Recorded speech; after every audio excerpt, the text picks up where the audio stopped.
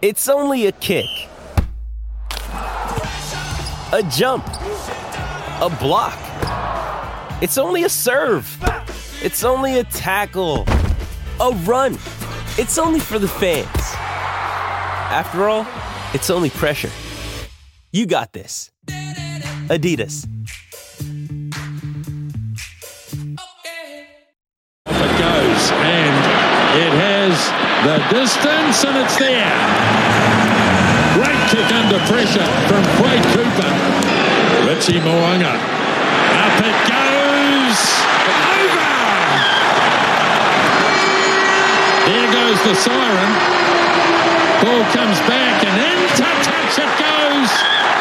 All Blacks win. Yeah, well, they won. They just got there, didn't they? And Richie Mo'unga was gold when it mattered.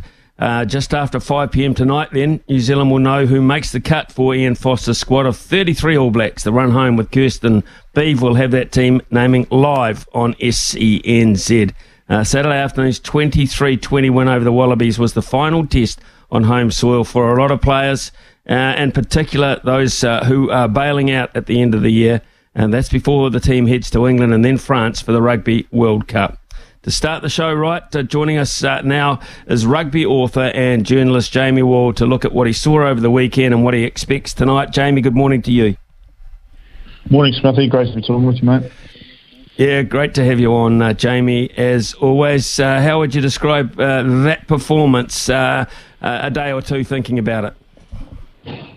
Yeah, I think at the time it was pretty disappointing to see the All Blacks come out and play as badly as they did in that first half. It really kind of wound the clock back about 12 months, because one thing that really set up that bad run of form last year was the inability to start games well, and it felt like they didn't really have the ball for about the first 15 minutes, and by the time they did, the Wallabies had already scored a couple of tries, so that was a bit of a shock. But in hindsight, looking back on it now, I think it might end up being maybe the most important game of the All Black season if they go on and do really well at the World Cup, because it showed that they were in a hole and could find a way to get out of it. They made some adjustments at half-time. The change at half-time was really, really noticeable.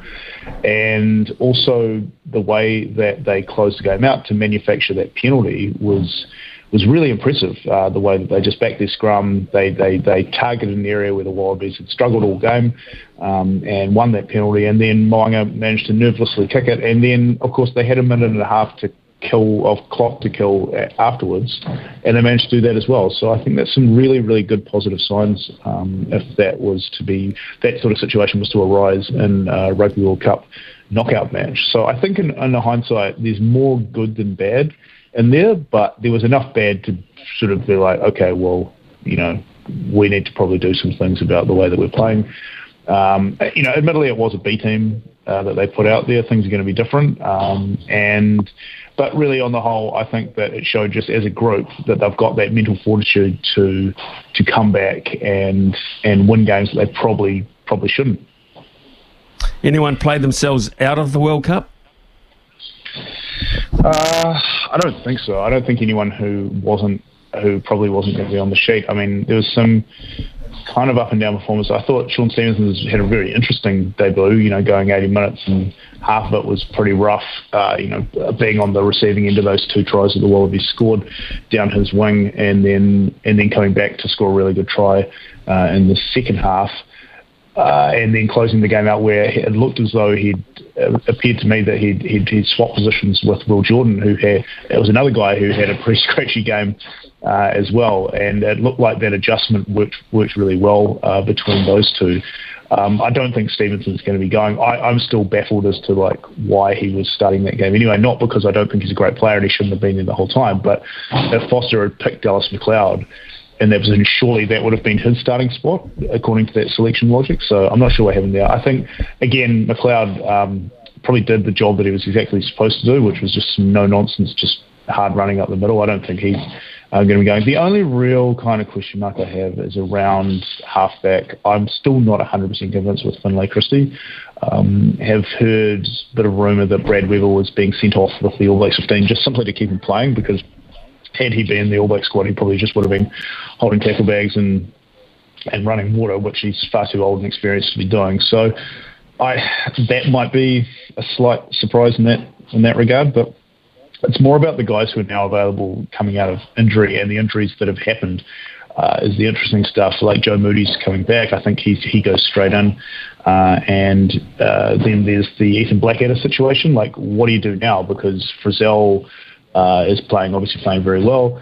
Samafini Finau certainly didn't look out of place, especially in the second half when he scored what ended up being a very crucial try. So, do you rush Blackadder back into the team? And then you've got that injury to Brodie Retallick, so what do you do there? Again, it's not the end of the world because Scott Barrett is playing so well. You have a very good locking duo with him and Whitelock there, and some cover with Tupou Vai. It's just, again, and then because the blindside is now, I guess, sorted with Frizzell's form, it's not like it's, like I said, a world-ending injury there. Again, if he's out, he can be replaced by David Havili. It's pretty much a like-for-like, and Havili does offer more of a utility value anyway.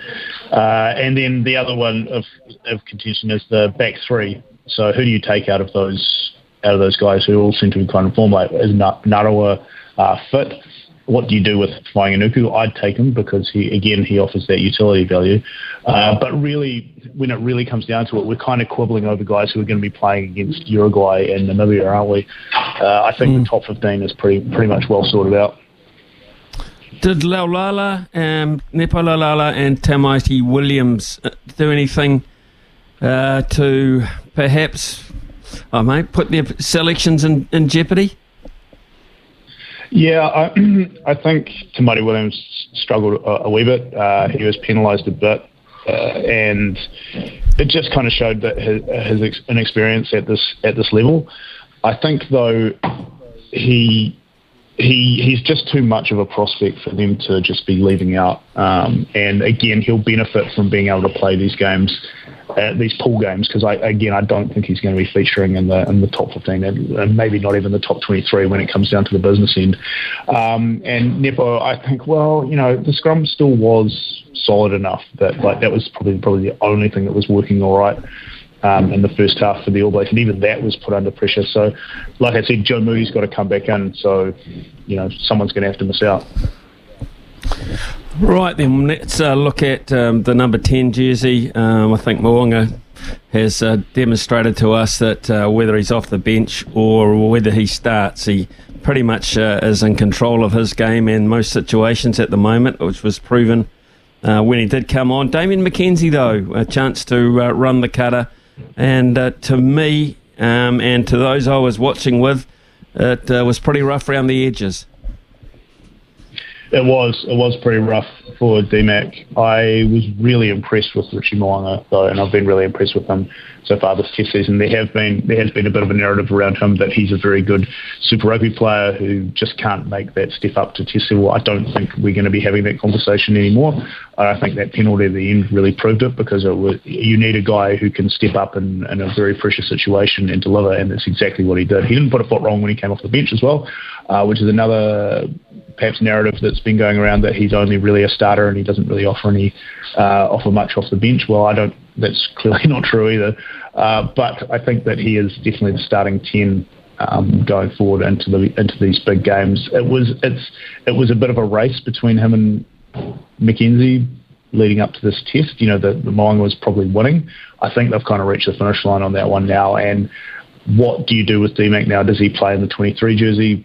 Does he get a run at fullback perhaps in one of these opening games? Because the combination between Mo'unga and Beauden Barrett's obviously working really well. So it'll be interesting to see what they do with him. Do we read much into those results in the summer comp, they're calling it, in the UK, with Scotland beating France and Wales beating England? Do we read much into that? It's hard to tell, really. I mean, the France have definitely rolled their squad. There's a few guys in there whose names are pretty unfamiliar to me. But at the same time, I mean, you probably want to be winning those games in the same way that the All Blacks did. Like, you want to be putting your team into a pressure situation. Like that game against the Scotland and France did come down to the last play, and if France had scored off the last play, they'd win. And it just says a bit about the group. They couldn't really manage to do it. I mean, also fair play to Scotland. Like, it's a great result for them. Because one thing that we're not really talking about is we're all presuming that the All Blacks are going to be playing Ireland or the Springboks in that quarter-final. That's all the talk's been about for the last couple of years. Scotland are playing good rugby at the moment. They're not a bad team. They're going to go in as underdogs against Ireland and South Africa, but they're fully capable of pulling off an upset or two, and that could really change the All Blacks' fortunes in this tournament if they ended up playing Scotland instead of Ireland in a quarter-final. Like, all of a sudden, it's looking a little bit different, and that is a Scottish team that almost tipped over the All Blacks last November up in Edinburgh. So that's worth keeping an eye on. As far as Wales and England go, again, like, that's two teams that are kind of struggling anyway, so I wasn't that surprised with that kind of result. But I think that it's definitely one of those ones where the All Blacks win, and it's a great result, and we can take a lot of lessons out of it. But for those guys up there, they lose, and they say, oh, well, we can just write it off because it doesn't really count. So, and I kind of get the feeling that had the All Blacks lost on Saturday or drawn or something, we probably would be having that kind of conversation this morning about what does it really matter. We've won the Rugby Championship, we've won the Bledisloe Cup. There's a World Cup to come, so obviously it would have been nice for Ian Foster to win his last game at home, but really, what would have mattered? Well, one of the interesting things for me, looking down the track a wee bit, and I'm talking about November when Scott Robertson takes over, there was definite proof in the pudding there that the players that got us out of it when we were in it at the weekend, he won't have available to him, the bulk of them anyway, won't have available to him when he takes over. Is that a sign of worry, or is it just a fact of natural progression of the game in this country? Yeah, great question. I think I read something somewhere saying that there's going to be 12 All Blacks moving on at the end of the season. The whole thing that's fascinating about Robertson taking over is that he's been given it very much feels like a clean slate that he's been given. Like, this will be his team moving on. And so therefore you'd think that the guys who are leaving, a lot of them might not have been part of the plan anyway.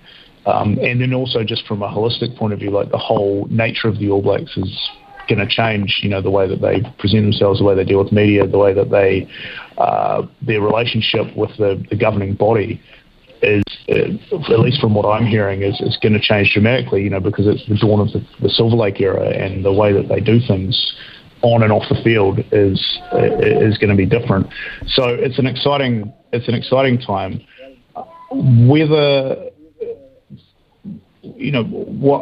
just how successful the All Blacks are going to be, like, going forward. I know this is a conversation we probably should be saving for the start of next year, but for me, I'm actually kind of more interested about that period going forward than I am about this World Cup. I've seen enough out of the All Blacks to know that they're going to be competitive at this World Cup. Whether they're going to win it, I'm still not entirely convinced. But what's going to happen next? Like, that's really, really interesting. So you question about, how Scott Robertson's going to deal with things without all these players. I think he thought that was going to be happening anyway. So, yeah, it's going to be fascinating. So, I suppose we should just give Australia a minute or two. A lot of people will say that's a much improved performance, but in effect, was it really? I mean, they gave away a seriously good winning opportunity. Yeah, they did. I would be disappointed, and I think Eddie Jones knows that as well. For all of his chat post-match, I think that he knows that they blew it in the end. They just needed about 5 minutes worth of just hanging onto the ball like they had at the start of the game. And also, I mean, I'm not putting this down to the Wallabies messing up, but there's 2 tries that got held up over the line just through some sheer great defensive efforts from the All Blacks, really kind of cost them. Because if they'd gone into the break 24-3 up, or even 29-3 up, like, that's a massive mountain to climb for the All Blacks against a team a Wallabies team that's finally playing to its potential. But I think I saw enough out of them to know that, what Eddie Jones is doing is at least kind of leading to something. Whether they can actually hold that together for 4 games in a row at the World Cup, because their draw is looking pretty handy. They could go deep in this tournament. It's just whether they can actually pull out a performance like that, sustain it for an entire 80 minutes. But I mean, it's the Wallabies. They're always going to be able to put 15 good players on the field. It's just their consistency that matters. And I think that Eddie Jones knows that he kind of needs to maybe just shine the spotlight on the team rather than himself once the tournament starts, because he's not going to be able to talk his way out of too many more situations. Interesting. So what, effectively, in terms of tonight, what you're saying is maybe if you're out at Napier Airport over the last day or so, you might have seen various All Blacks drifting in. But the one contentious position for you is a Hawke's Bay boy anyway. So he's, having played for Hawke's Bay in the weekend, Brad Weber is here anyway. Yeah. Someone go hang out around outside of wherever he's staying, and keep an eye on whether he's leaving his house at about 4:00 this afternoon. That would be my that would be my tip.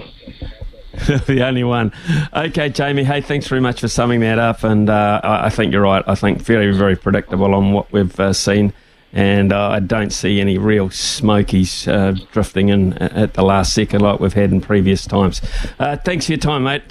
Enjoy, I guess, and enjoy dissecting the selections later today. Thank you. Will do. Thanks, Smithy. Cheers, mate.